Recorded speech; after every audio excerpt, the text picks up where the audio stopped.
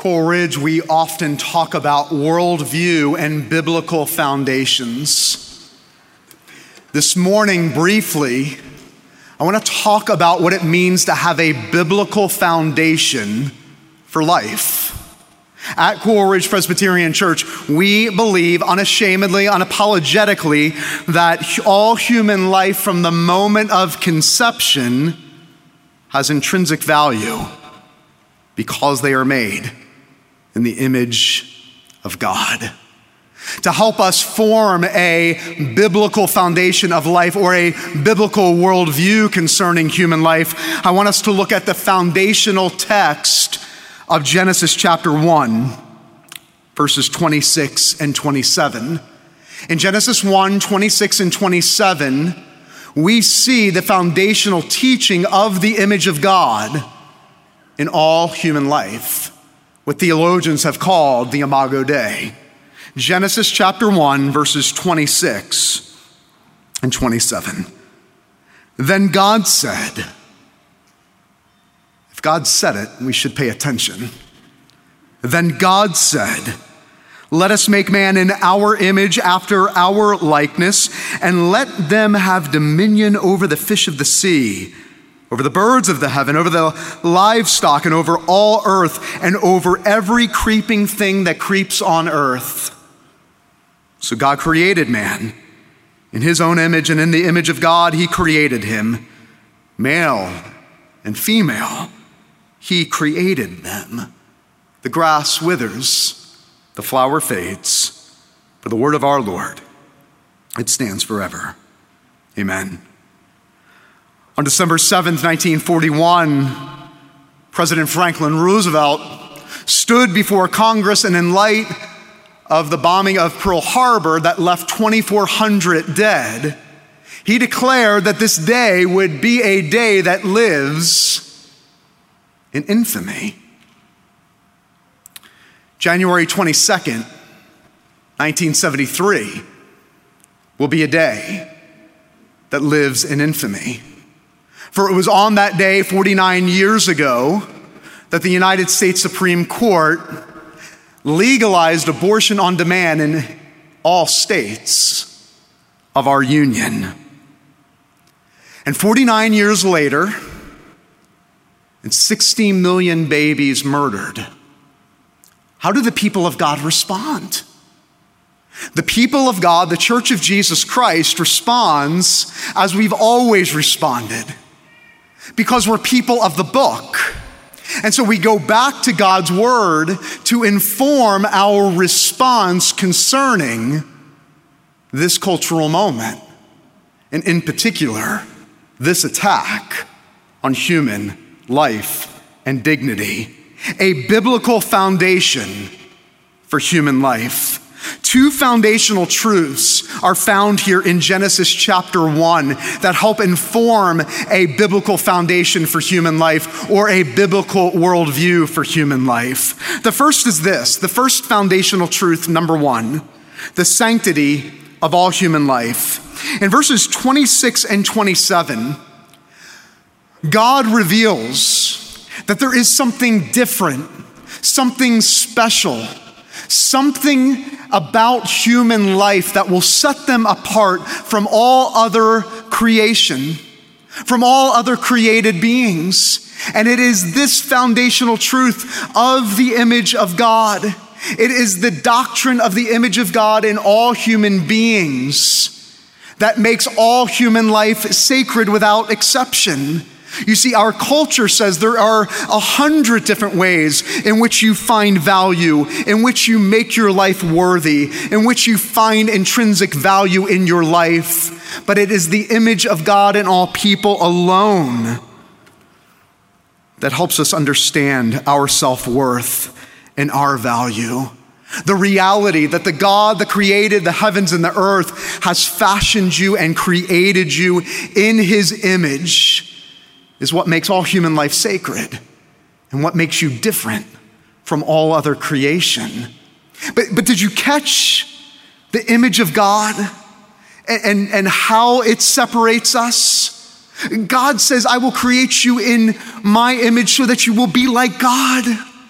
Allow that to blow your mind, that he would look upon human beings and that he would say, I want you to be like me, so that you would never forget that there is something sacred and something special, that you are created with a moral compass to reflect the God who created the heavens and the earth. And this very doctrine, this very truth would separate you from all other creation. But it is this truth, embedded in all human beings, regardless of worldview, regardless of ethnicity, regardless of social status. It is the great equalizer that makes all human life sacred and all human beings equal to one another. And what's amazing to me is that this truth of the image of God in all human beings is so ingrained in each one of us that it doesn't matter what you believe this morning, that deep down inside you believe this to be true. Case in point, maybe you found yourself watching Animal Planet or the Discovery Channel. And you know those shows that have the gazelles running through the field, and out of nowhere the pride of lions come out and attack the gazelles and tear them apart, and you can kind of see the survival of the fittest. Well, no single person, at least I know of, ever calls Animal Planet and says, this is an atrocity. You must take down this show immediately. But if you were to walk onto Federal Highway this afternoon and see another human being take another human being's life, you would cry outrage. Why? Because deep down inside of every human being, you understand that there is something sacred, there is something different, there is something that distinguishes human beings, and it is the doctrine of the image of God that makes all human life sacred without exception. 2,000 years ago, this changed and transformed the Roman Greco world. There is no other explanation that in the midst of a Roman pagan empire that you saw the slow legalization or the illegalization of abortion, infanticide. You saw women's rights and children's rights restored and established in the Roman Empire. You saw widows cared for and orphans cared for. Why? Because of the image of God in all human beings, promoted and declared and taught by the church. You see, this is the objective truth that informs our biblical foundation of life. Everything else is just words and propaganda. We are people of the book. And in the midst of such atrocity, we need to go back to the book to inform our thinking and inform our action concerning human life. The sanctity of all human life grounded in the foundational truth that all people are created in God's image. But here's the second foundational truth, and this is so important, because not only does Genesis tell us about the sanctity of all human life, but it actually informs when human life begins. And this is critical because you might be here today or know somebody that would agree with everything that's been said so far in this sermon. Yes, all human life is sacred. But the question really is, when does human life begin? And what we read in verses 26 and 27 tells us about the beginning of all human life. And this is what it says in plain language. God made them and created them. Now, God doesn't make and create something outside of the womb. That would be absurd. We clearly understand that God is revealing to us that he makes us and creates us in the womb. And when does the image of God get put on an individual? Outside of the womb? Does God allow a child to be born and then he says, my image will be bestowed upon you? You will be marked by my image? Nobody believes that. Now, we are told in Genesis chapter 1 that personhood, that the image of God, that God fashions and creates and makes in the womb with his image, meaning that personhood begins not after birth, but at the moment of conception. Psalm 139, verse 13, a passage many of you are familiar with. For you formed my inward parts. You knitted me together in my mother's womb. God is speaking about the personhood being established from the moment of conception. It is not outside of the womb. It is not once a child is able to rationalize. It is not while a child is able to talk or walk. It is a person from the moment of conception. This is the truth. And here's the problem. The motto of our culture is my body, my choice. It's the most absurd thing I've ever heard.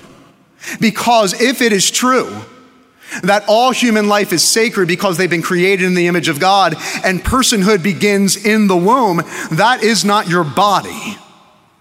It is not your body, your choice. That is another body that exists inside another body. Now, some of you say, yes, but science disagrees. Oh, really? We've established in the word that personhood begins at conception. But look at the science for all the skeptics that say the Bible and science and medicine do not correlate. At 8 weeks of age, the baby in the womb, at 8 weeks, the baby in the womb can suck its thumb, can feel pain, respond to sound. The brain is active, the heart is pumping, the kidneys are producing cleansing fluid throughout the body.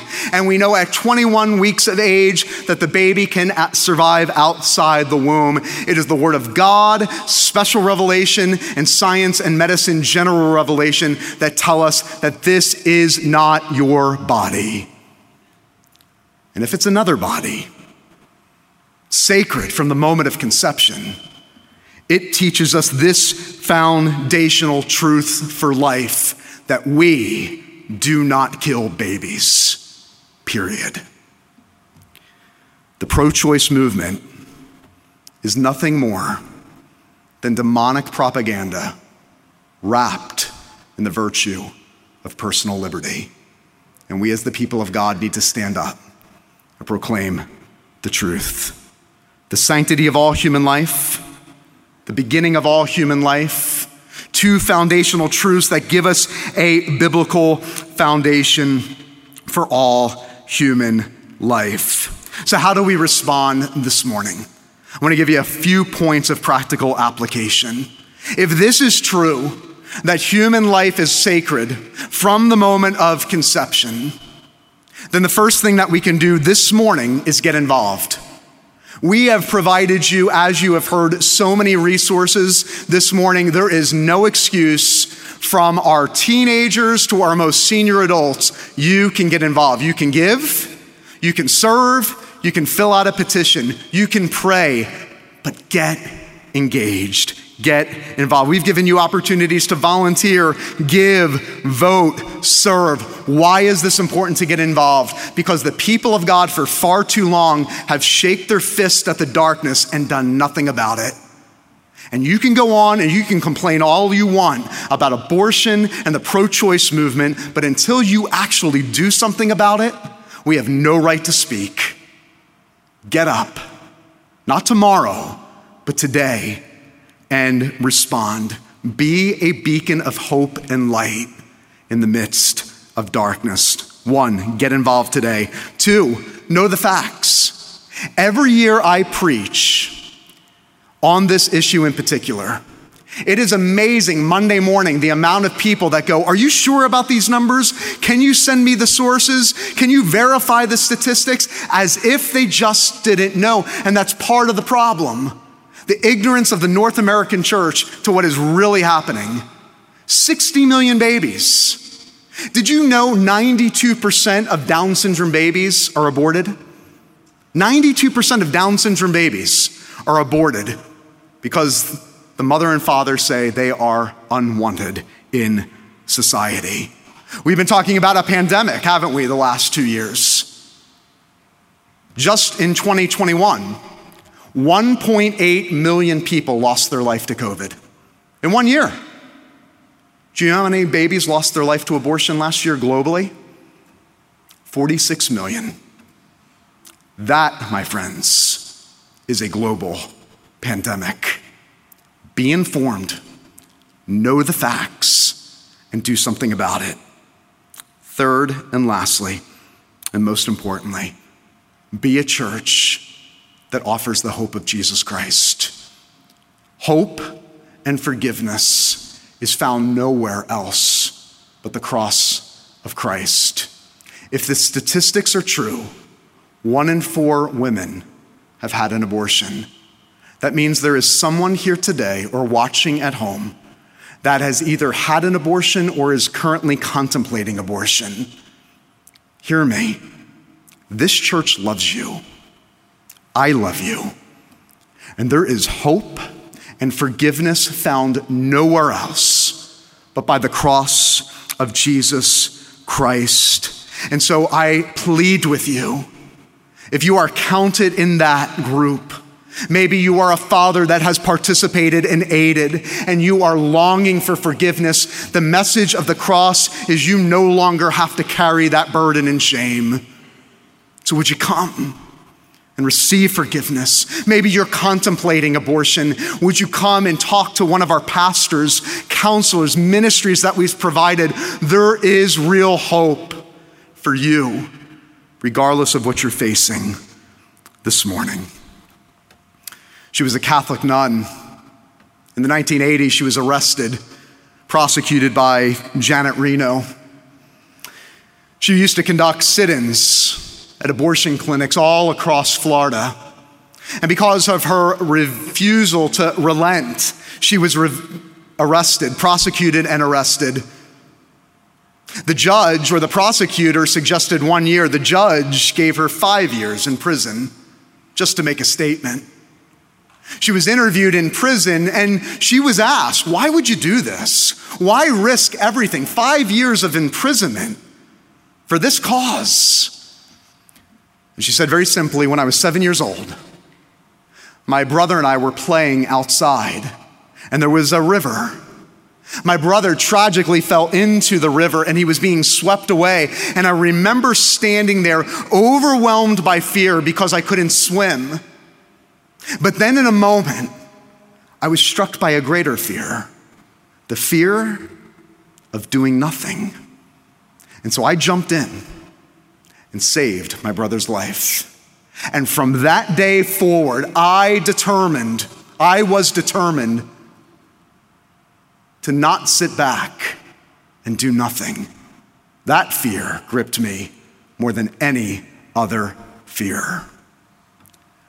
Coleridge Presbyterian Church, in the face of the monstrous evil of abortion, will you sit there and do nothing? Or will the fear of doing nothing grip you to say, yes, I will stand in the gap. Yes, I will carry the flag. Is there another group more persecuted? Is there a group that is more vulnerable than the unborn? If it is so, what will your answer be today? May you be motivated by the good news of Jesus Christ, gripped by that fear of doing nothing, and say, yes, today is the day that I will answer the call to carry the flag and to bring life into this culture of death. And may it be so. Let us pray. Our Father and our God, today is a day where we gather and we mourn. 60 million babies just in our nation murdered. But as we've already heard it said, the church is the hope of the world. It is the church that brings salt and light. It is the church alone that offers a message of forgiveness and hope. And so may the radical message of the gospel of the kingdom of Jesus Christ so grip the people of Coleridge Presbyterian Church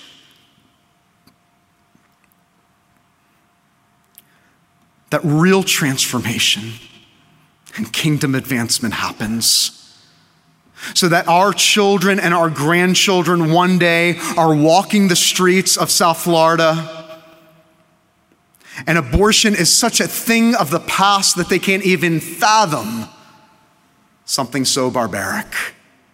May it be so, because we not only want to see abortion being illegal in this nation, we want it to be unthinkable.